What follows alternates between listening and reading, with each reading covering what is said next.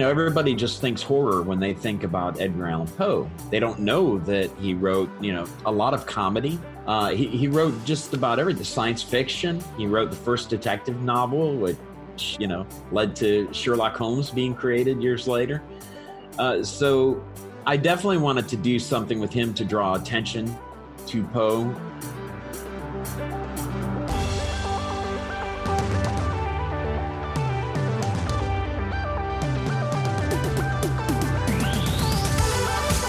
Hi, and welcome to The Caption Life, a podcast about the impact of comics and pop culture on life and society. My name is Kevin, and I'm broadcasting from just outside of Houston, Texas. Joining me via mostly reliable high-speed internet connection are my good friend Sean from the guest bedroom at Castle Grayskull, and James jumping in from Asgard by way of Western Kentucky and the Bifrost. Tonight we are lucky enough to have a guest, Mr. Dwight MacPherson, who is going to be telling us about the comic that he has written, The Imaginary Adventures of Edgar Allan Poe. Let me kind of get that. It's The Imaginary Voyages of Edgar Allan Poe. Well, I'm sorry, Imaginary Voyages. I typed it in wrong. I also misspelled Allan, and James corrected it like it was going to sound different. I love that, though. The Imaginary Adventures. It's like, it's all made up. Yeah. So, Absolutely. Do you guys want me to do that part again so that Dwight's plug is... Because some poor souls will be like, I cannot find The Imaginary Adventures of Edgar Allan Poe anywhere. Like, I can find Voyages, but I don't want that crap. Yeah. For fun, I'm just going to leave it in. That's not the same thing. So tonight we are lucky enough to have a guest, Mr. Dwight MacPherson, who is joining us to tell us about the comic he has written, The Imaginary Voyages of Edgar Allan Poe. Thank you for having me, guys. Thanks for joining us. Welcome. So, Dwight, we'd also like to really hear about HP Comics and what your role there is. HP Comics is my production company. We're producing I'm self-publishing. And so what we did is we put together a team, and we also, they're good friends. Amy Sturgis, James has met her. She's a Dr. Amy Sturgis. She is a professor, and she's a lecturer, and she's done all kinds of stuff. But she's good friends with us, and she does some editing work for us. So yeah, I'm the publisher, I'm the writer, I'm the editor. No, but I do have a lot of great people around me who help me with editing, because the more eyes you can get on text, the better. So yeah, they're friends that have come alongside me to help me produce the best comics that I possibly can. And, we released Elevator that was edited by Amy Sturgis, and I think it's pretty phenomenal. And now we're doing Edgar Allan Poe, which my wife is editing. I just want to go full disclosure here. I've been working with Dwight now for about a year and a half with Hocus Pocus Comics as one of his education coordinators, along with Tim Smythe. So, since we're kind of getting this podcast kind of up and going, I kind of had to pull some strings and get the boss in here to kind of help out and maybe help us get the podcast going a bit more. Dwight, I'm glad you could be here. What you're saying is, even on small podcasts, it's more about who you know than exactly than anything else. Exactly. It's good to have connections, and Dwight, we're glad that you could join us. Definitely. Awesome. I'm glad to be here. We've been looking forward to it. So good. Let's do it. Sounds good. Let's jump right on in, right? Yeah. Yeah. Okay. So, as Kevin said, this show is about exploring the impact that comics has had on us, on our lives and our society. So we want to ask you, how did comics have an impact on you? Well, the first book that I can remember looking at was a comic, and, they were always with me. I was always drawing. When I was little, I used to take scissors and cut open paper bags, and I would draw Spider-Man and Captain America and the Hulk. And of course, we had the great, 60s, which are not so great. I showed them to my kids, and they're like, this sucks, but anyways, so I grew up, with superheroes and everything. And I think really when they impacted me the most was, in the 80s, because, let's face it, your middle school years suck. So, comics like X-Men and, with Chris Claremont and Paul Smith, and Swamp Thing, of course, with Alan Moore. And Stephen Bissett, and those comics kind of really helped me get through that time. You know, it was tough. I was the token fat kid, you know. So I was picked on a lot, so I could really identify with the X-Men. I really looked forward to getting the next issue. I don't know. I mean, they kind of gave me a reason to keep going on, you know, if you will.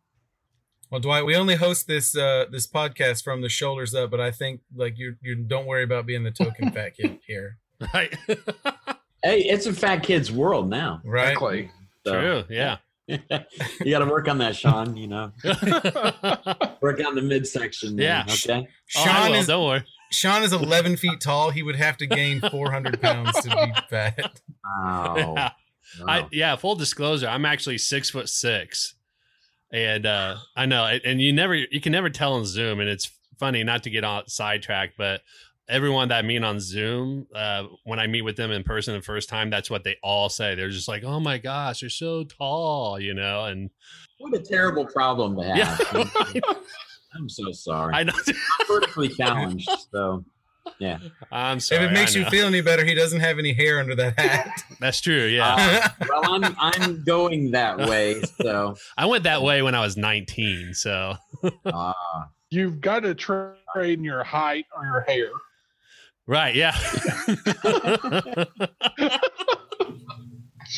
Okay, so Dwight, you know, it's one thing to be an avid reader of comics. I mean, I know I read a lot, Sean, Kevin a lot. I mean, I know you've read a lot for years, but you know, it's quite another to be involved in creating your own. So what kind of drove you to write comics and produce them on your own? Well, it was in high school. I had a really good friend named J.S. Earls, and he's also working in comics as well. I got to edit some of his books and stuff, but we made our own comics in school, and we made one, and it was Xeroxed copies. It was an anime style, you know, a manga style comic called MacAges, and we actually took it to the owner of Jeppy's Comic World in Clearwater, Florida. Name sound familiar? Steve Jeppy. And he said, "Hey, I'll buy those from you and sell them."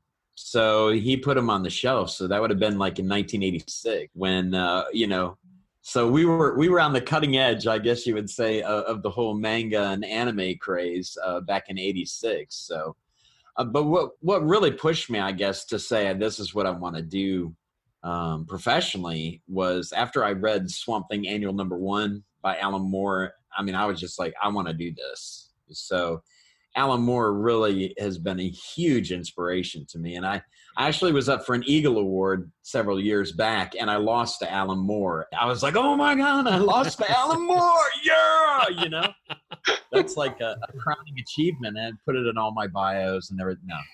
But yeah, so that's really, I had great friends around me who also enjoyed comics. You know, like I said, I was the token guy, so I hung out with the nerds, and we read comics and made comics and played chess and D&D and all that. V&V, Villains and Vigilantes. Anybody remember? Oh, I don't think I've heard of that one. No. Oh man, I'm really big. You're going down a really dark path here, Dwight. Yes, I am. Yes, I am. I love how Kevin was just so blunt about that. They were illustrated by Bill Willingham, you know, who got into comics through illustration for Villains and Vigilantes. So, anyway, interesting. Yeah, And he illustrated Fables, didn't he? Yes. See, I know my stuff, guys. You're so He's been proud around of that. for a long time.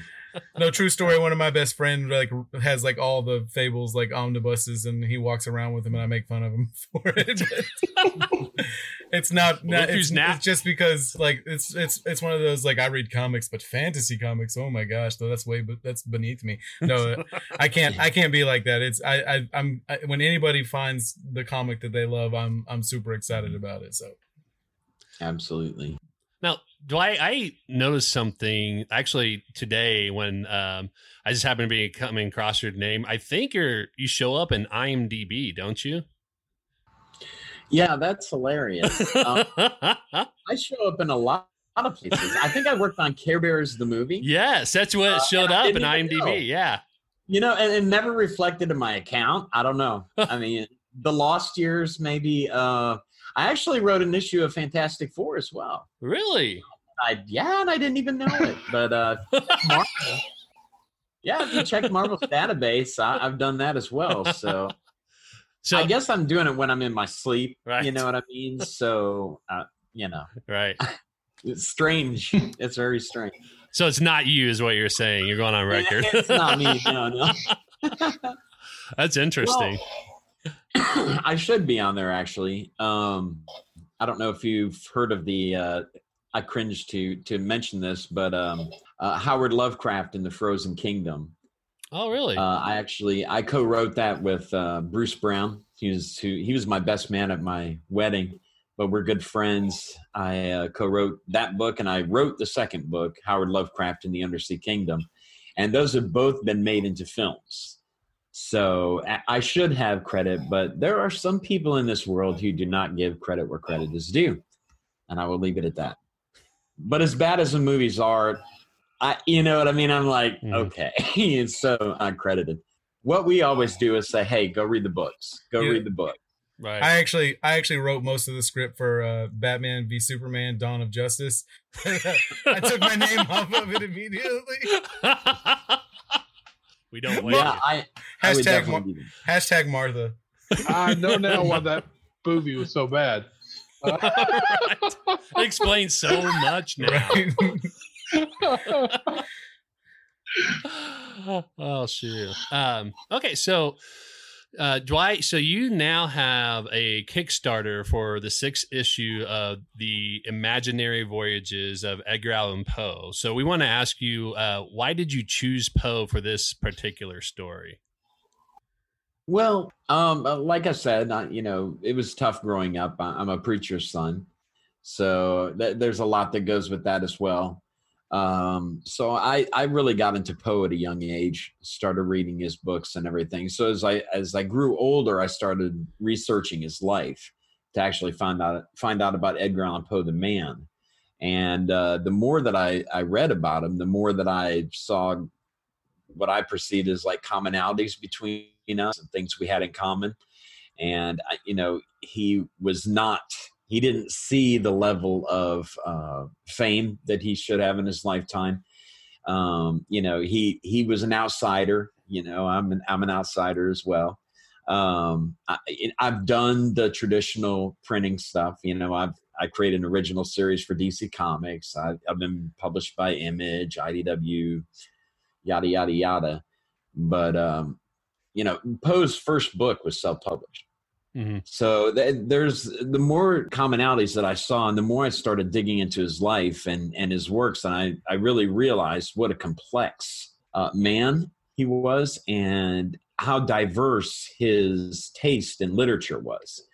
So everybody just thinks horror when they think about Edgar Allan Poe. They don't know that he wrote a lot of comedy. He wrote just about everything. Science fiction. He wrote the first detective novel, which led to Sherlock Holmes being created years later. So I definitely wanted to do something with him to draw attention to Poe, hoping that because I know being a kid sometimes they will read, teachers will read like The Raven to their class, and I think sometimes some kids have a hard time kind of relating to that.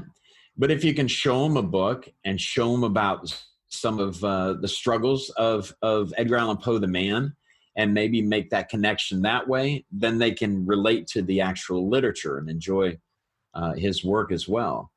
So that was my hope in doing this. And I'm a huge Tolkien nerd and C.S. Lewis fan. And so I just really poured everything into this, and I could do it because Poe loved mythology. He was big into mythology. So that allowed me to play with all the mythological creatures like, you name it. I mean, we took Norse mythology, Greek mythology, Egyptian mythology, and we just kind of threw it in a blender and said, this is what's inside Edgar Allan Poe's head. Because it's very interesting. A lot of times when we dream about things we've seen on the movies or TVs, But what did they dream about in the 1800s when they didn't have movies and they didn't have TV? You know, I think that perhaps what they dreamt about was literature, what they were reading, you know, the things that they actually read about. So, and of course they did have theater as well, but, you know, we know, thanks to Shakespeare and the great plays of the Greeks that still exist and exist in his time, that he could have, you know, very easily seen those on the stage. So I said, let's just do this. All of his interests, everything that he enjoyed, let me put it all together in a way that makes Edgar Allan Poe hopefully more accessible, because his own works, a lot of his characters show up in the story as well. But also his interest. And of course you see how, you know, tormented he was as well in the last year of his life. And I don't want to get too much away, but yeah, I think I did. But anyways, yeah, I think it'll be a way that you know, maybe some readers who are reluctant. I know my middle son is autistic, and he did not want to read at all. So I got him some comics, and he started reading those. And then I started writing all ages comics, and then he read all those. And, you know, the next thing you know, he's reading the Odyssey, you know, and 1984, reading a lot of Orwell and Ray Bradbury. And I basically gave a list to my kids and said, you're going to read all these books before you leave home. So, you know, they read all the classics that I wanted them to read. So that's a long way around your question, but I think I answered it. Yeah, no, that was really great insight. I really like that. Thank you. You know what I find particularly interesting about it is that as a kid, I didn't really like Edgar Allan Poe because I'm a scaredy cat. Like, seriously, I don't like scary movies. I don't like scary books. And I was a little bit hesitant to like pick it up because I still don't like those kind of things. And I don't know why. It's just not my particular thing. But like, you took Edgar Allan Poe and you made it visual, and I was like, oh, it's just gonna give me the willies. Like, I'm gonna have to cover my eyes as I turn pages and avoid jump scares and things like that. But I thought it was. I mean, I was able to get through the first three the issues and what James had sent us. Man, it moves so fast. It's very very sharp, and it really is an adventure story, and I thought it was fantastic. So, oh, thank you. Mm-hmm. Thank you. I'm glad you enjoyed it. You know, now that we're kind of beginning to talk about your issues of the imaginary voyages of Edgar Allan Poe, your Kickstarter's now over 115% funded for the 6th issue. And you've kind of begun to tease the war for Terra Somnium. And I was wondering if you could kind of give us just maybe a little glimpse or a little like peek into kind of where you're going with that. Well, that's a very good question. If you've read the first trade paperback, I think that you can agree that it ends kind of like, what just happened? I just said that I'm only on number 3. Oh, okay. So don't spoil it. We have a history of spoiling things on here. James ruined the ending of Spider-Man: Homecoming in the first 6 seconds of our last podcast. No. Right. Yeah, I did. That's okay. Well, you go ahead and talk about it. I'm still going to read it as soon as we stop talking. So, right. Maybe take your headphones off, and we'll wave to get you back. I'm going to check my Twitter feed. There you go. About the war in Terra Somnium. You know, as you know from what you've read thus far, the Nightmare King wants to take over. He wants to take Edgar Allan Poe's place. And so he's trying very desperately to destroy our little Poe, which we call Pooh, and Virginia, and Edgar Allan Poe himself. So we have this war that's, if you read the first book, there are some clues in there. I'm going to try not to spoil it, but there are some clues in there that point to exactly what's going on in Terra Somnium. And I don't want to give away too much, but what it is. It's a war between the Dream Child, which is Pooh, Master Pooh, and the Nightmare King. And that's what the War of Terra Somnium is about. But it's everyone's involved. All the mythological creatures and gods that live in Terra Somnium have chosen sides, and they are fighting on one or the other armies. So, think Lord of the Rings, right? So that's what's going on.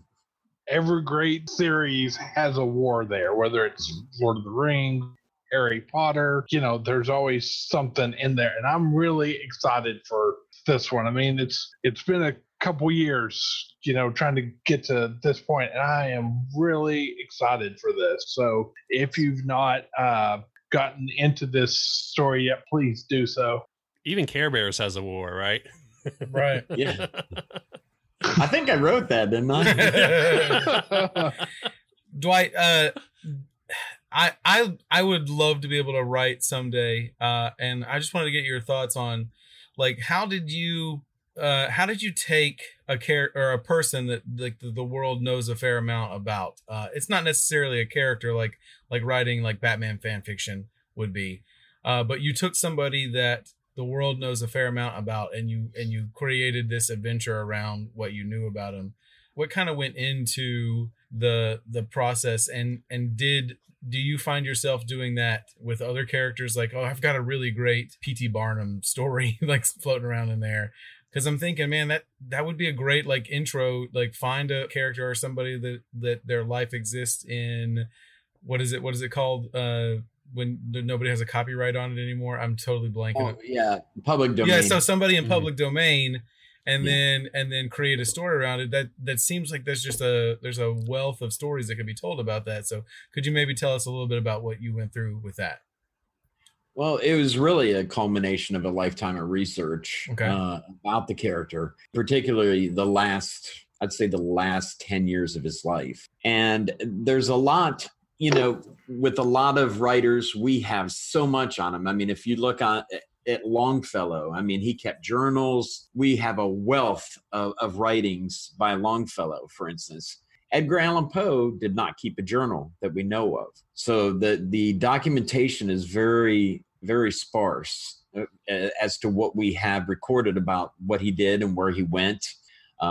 He maybe is mentioned in a newspaper here, but we don't have a wealth of knowledge, especially about the end of his life. I mean, it's a total mystery of how a man sets out for New York and ends up dead in Baltimore. So there's so much there, and there's already a myth surrounding him. He died as mysteriously as the impact the books had. So there was a lot to play with there. When you're dealing with myths and legends, there's so much that you can do. I mean, I've heard that by the time Homer's Iliad was recorded, it had changed so much over the years that each bard would actually add more to the story and change parts of the story, so that by the time we finally get the story, it's like the game of telephone. It's something better. I don't know. I wasn't able to sample the source material, but it becomes something different at the end. So I would just suggest, if you want to do that, I actually wrote a book called Houdini and the Silver Dollar Misfits. Mm-hmm. That's about there's a legend surrounding Houdini that when he was young, he ran off and joined the circus. So I said, okay, I'm going to have him do that. And these are his adventures during that time while he's in the circus.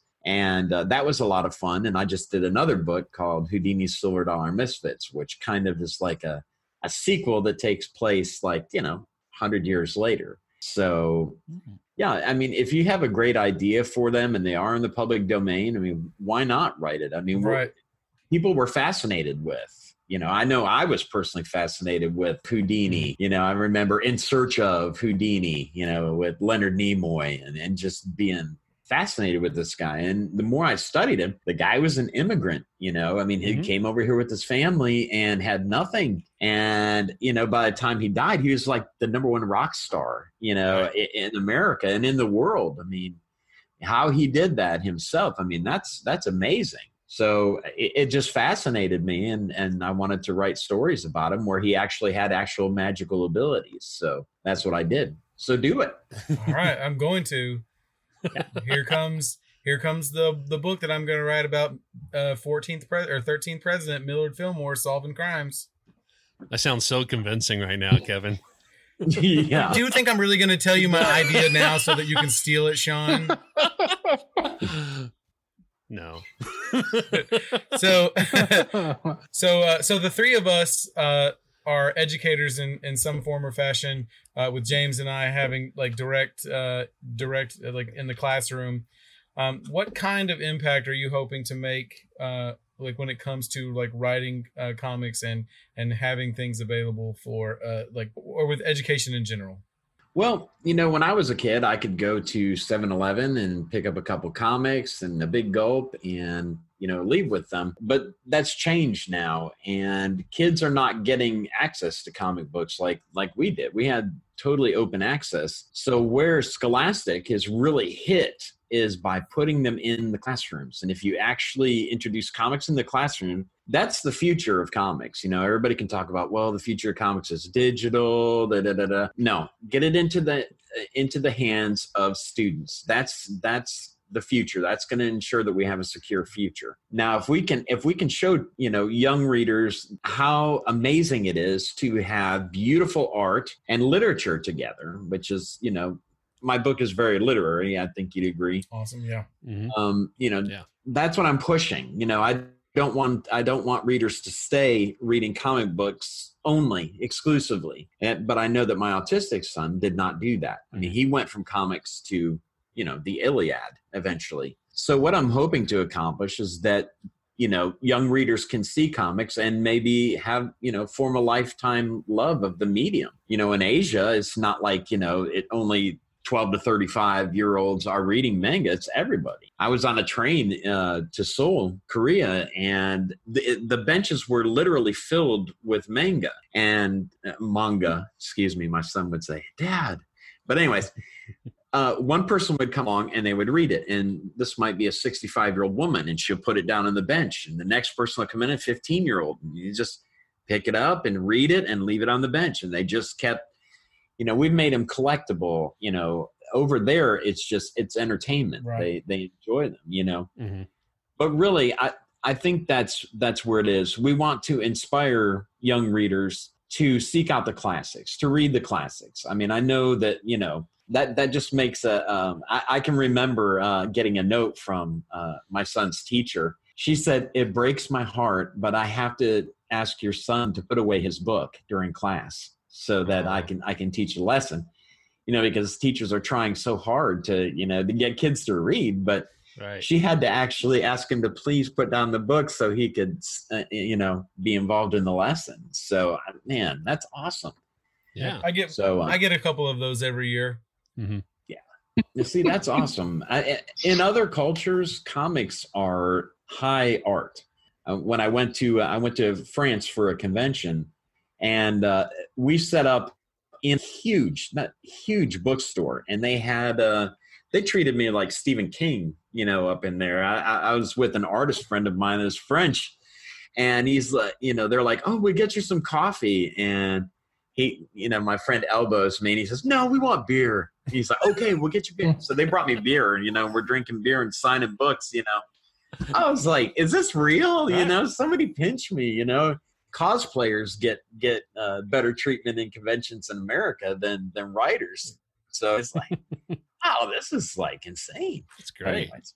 True story. The first time that I ever cosplayed with my son, we had about 50 people want to come and take pictures with us. And I was like, yeah, Madden thought he was a total celebrity that day, but like deep down inside, I was like, I am a king. Nice. So yeah, no, I completely see that. I think there's a lot of things that we see backwards in this country. We're conditioned to think that like literature, like traditional literature is the only way, and we're trying to program young people to be the same way, whereas we get further and further away from that as a society every year with what's available in video and online. And Mm-hmm. and I think comics really do make you, or they engage your brain in a different way, because whereas a traditional book, you would have to read it and use your imagination to visualize the story. The comics are written in a way where you get part of that visualized for you, but a lot of times you have to infer some of the what the author would be describing, or infer the emotion of it, because it's on the face of the character rather than being, oh, like, you know, Ron felt sad because Hermione dumped him. So no, it's such a unique thing, and I, for one, I believe, like, as a teacher, we have to be encouraging kids to do both. Right, because sticking to one or the other isn't going to help you grow.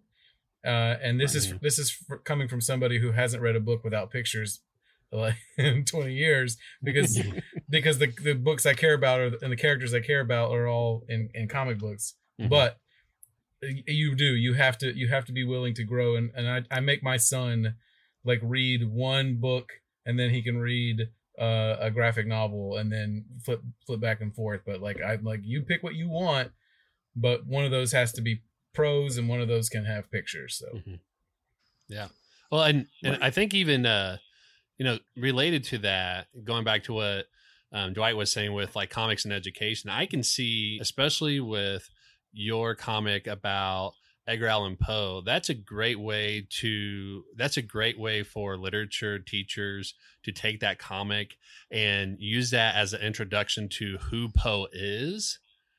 So that way, you know, how many times have we seen, or where we're in the classroom and we see, you know, literature teachers spend like a couple days kind of setting up the background of like who this author was, why it's important, before they even start going into the book. But comic is like a really quick, insightful way to be able to get the story of that person, and maybe, you know, reduce that time by half to have a conversation instead of lecturing about it, and kind of get people's thoughts, because comics elicits not just like factual information, but it creates like empathy and context and emotions that you can draw out from the illustrations as well too. And so I can see comics being just a really great way in education to be able to introduce subjects like that. So even if we think about, like, I think high schoolers now, all of them were born after September 11.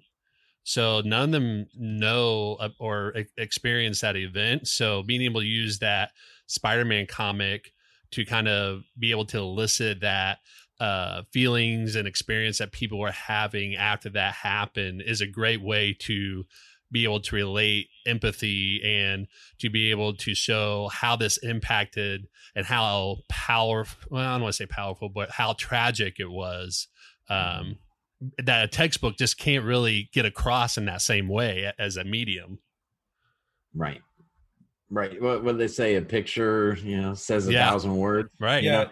Like, you could read, like, I used to teach U.S. history, Texas and U.S. history, and you can read about the Great Depression and the Dust Bowl all you want, but what's going to have a lasting impact on kids is that picture of the mother holding her children there, or the guys standing in line for soup, or holding the sign with their resume on it, because literally they'll do just about anything for work. Yeah. So the tying the visual to the story is such a key, I think. It's powerful. It is. I mean, it embeds it in their memory. You know, I mean, I remember even when I was young, you know, like Stuart Little, looking at the illustrations, you know, they had to have like illustrations every chapter or so. Right. But I mean, I remember those in my mind's eye, those pictures of Stuart Little. So right. Do it with a comic. I mean, I get kids that recall things from pictures from a comic faster than what they would if they had just read something out of a textbook or a document or something like that. And it's just so neat when they do that. And it's just so powerful that way. I agree. Dwight, why don't you tell everybody where they can find your work and or where they can reach out to you on social media? I'm at hpcomics.net, and we have a newsletter you can sign up for, and we let them know everything before the rest of humanity finds out. I'm on Twitter, Instagram, Facebook, and we also have HP Comics pages on those as well. So, but hpcomics.net, if you go there, you can find all of our social media pages. Oh, yeah, our Kickstarter is still going on. There's a mysterious voice behind me that's James knows about that, right? Yeah. But yeah, this Kickstarter that we're doing, it's fine. You may see number 6 and go, oh man, I wish I would have gotten there from the beginning. But you can actually, there's a tier where you can get the graphic novel that collects the first 4 issues, and then you get issue 5 and 6. And the cool thing about the single issues is that we're doing brand new backup stories about Irving Ratt that are only available in the single issues. They're not going to be reprinted again. So that's kind of cool, I think, and as well as other pinups by some of my friends in the biz. So yeah, check out, just search for on Kickstarter Imaginary Voyages of Edgar Allan, Allan, right, James? Exactly. Yeah, exactly. Don't mess that up, because I did. Right. And that wraps up another episode of The Caption Life. We hope you enjoyed this one. We want to say thank you to Dwight for joining us tonight. And don't forget to subscribe to this podcast on whatever platform you listen to, and follow us on social media at Caption Life.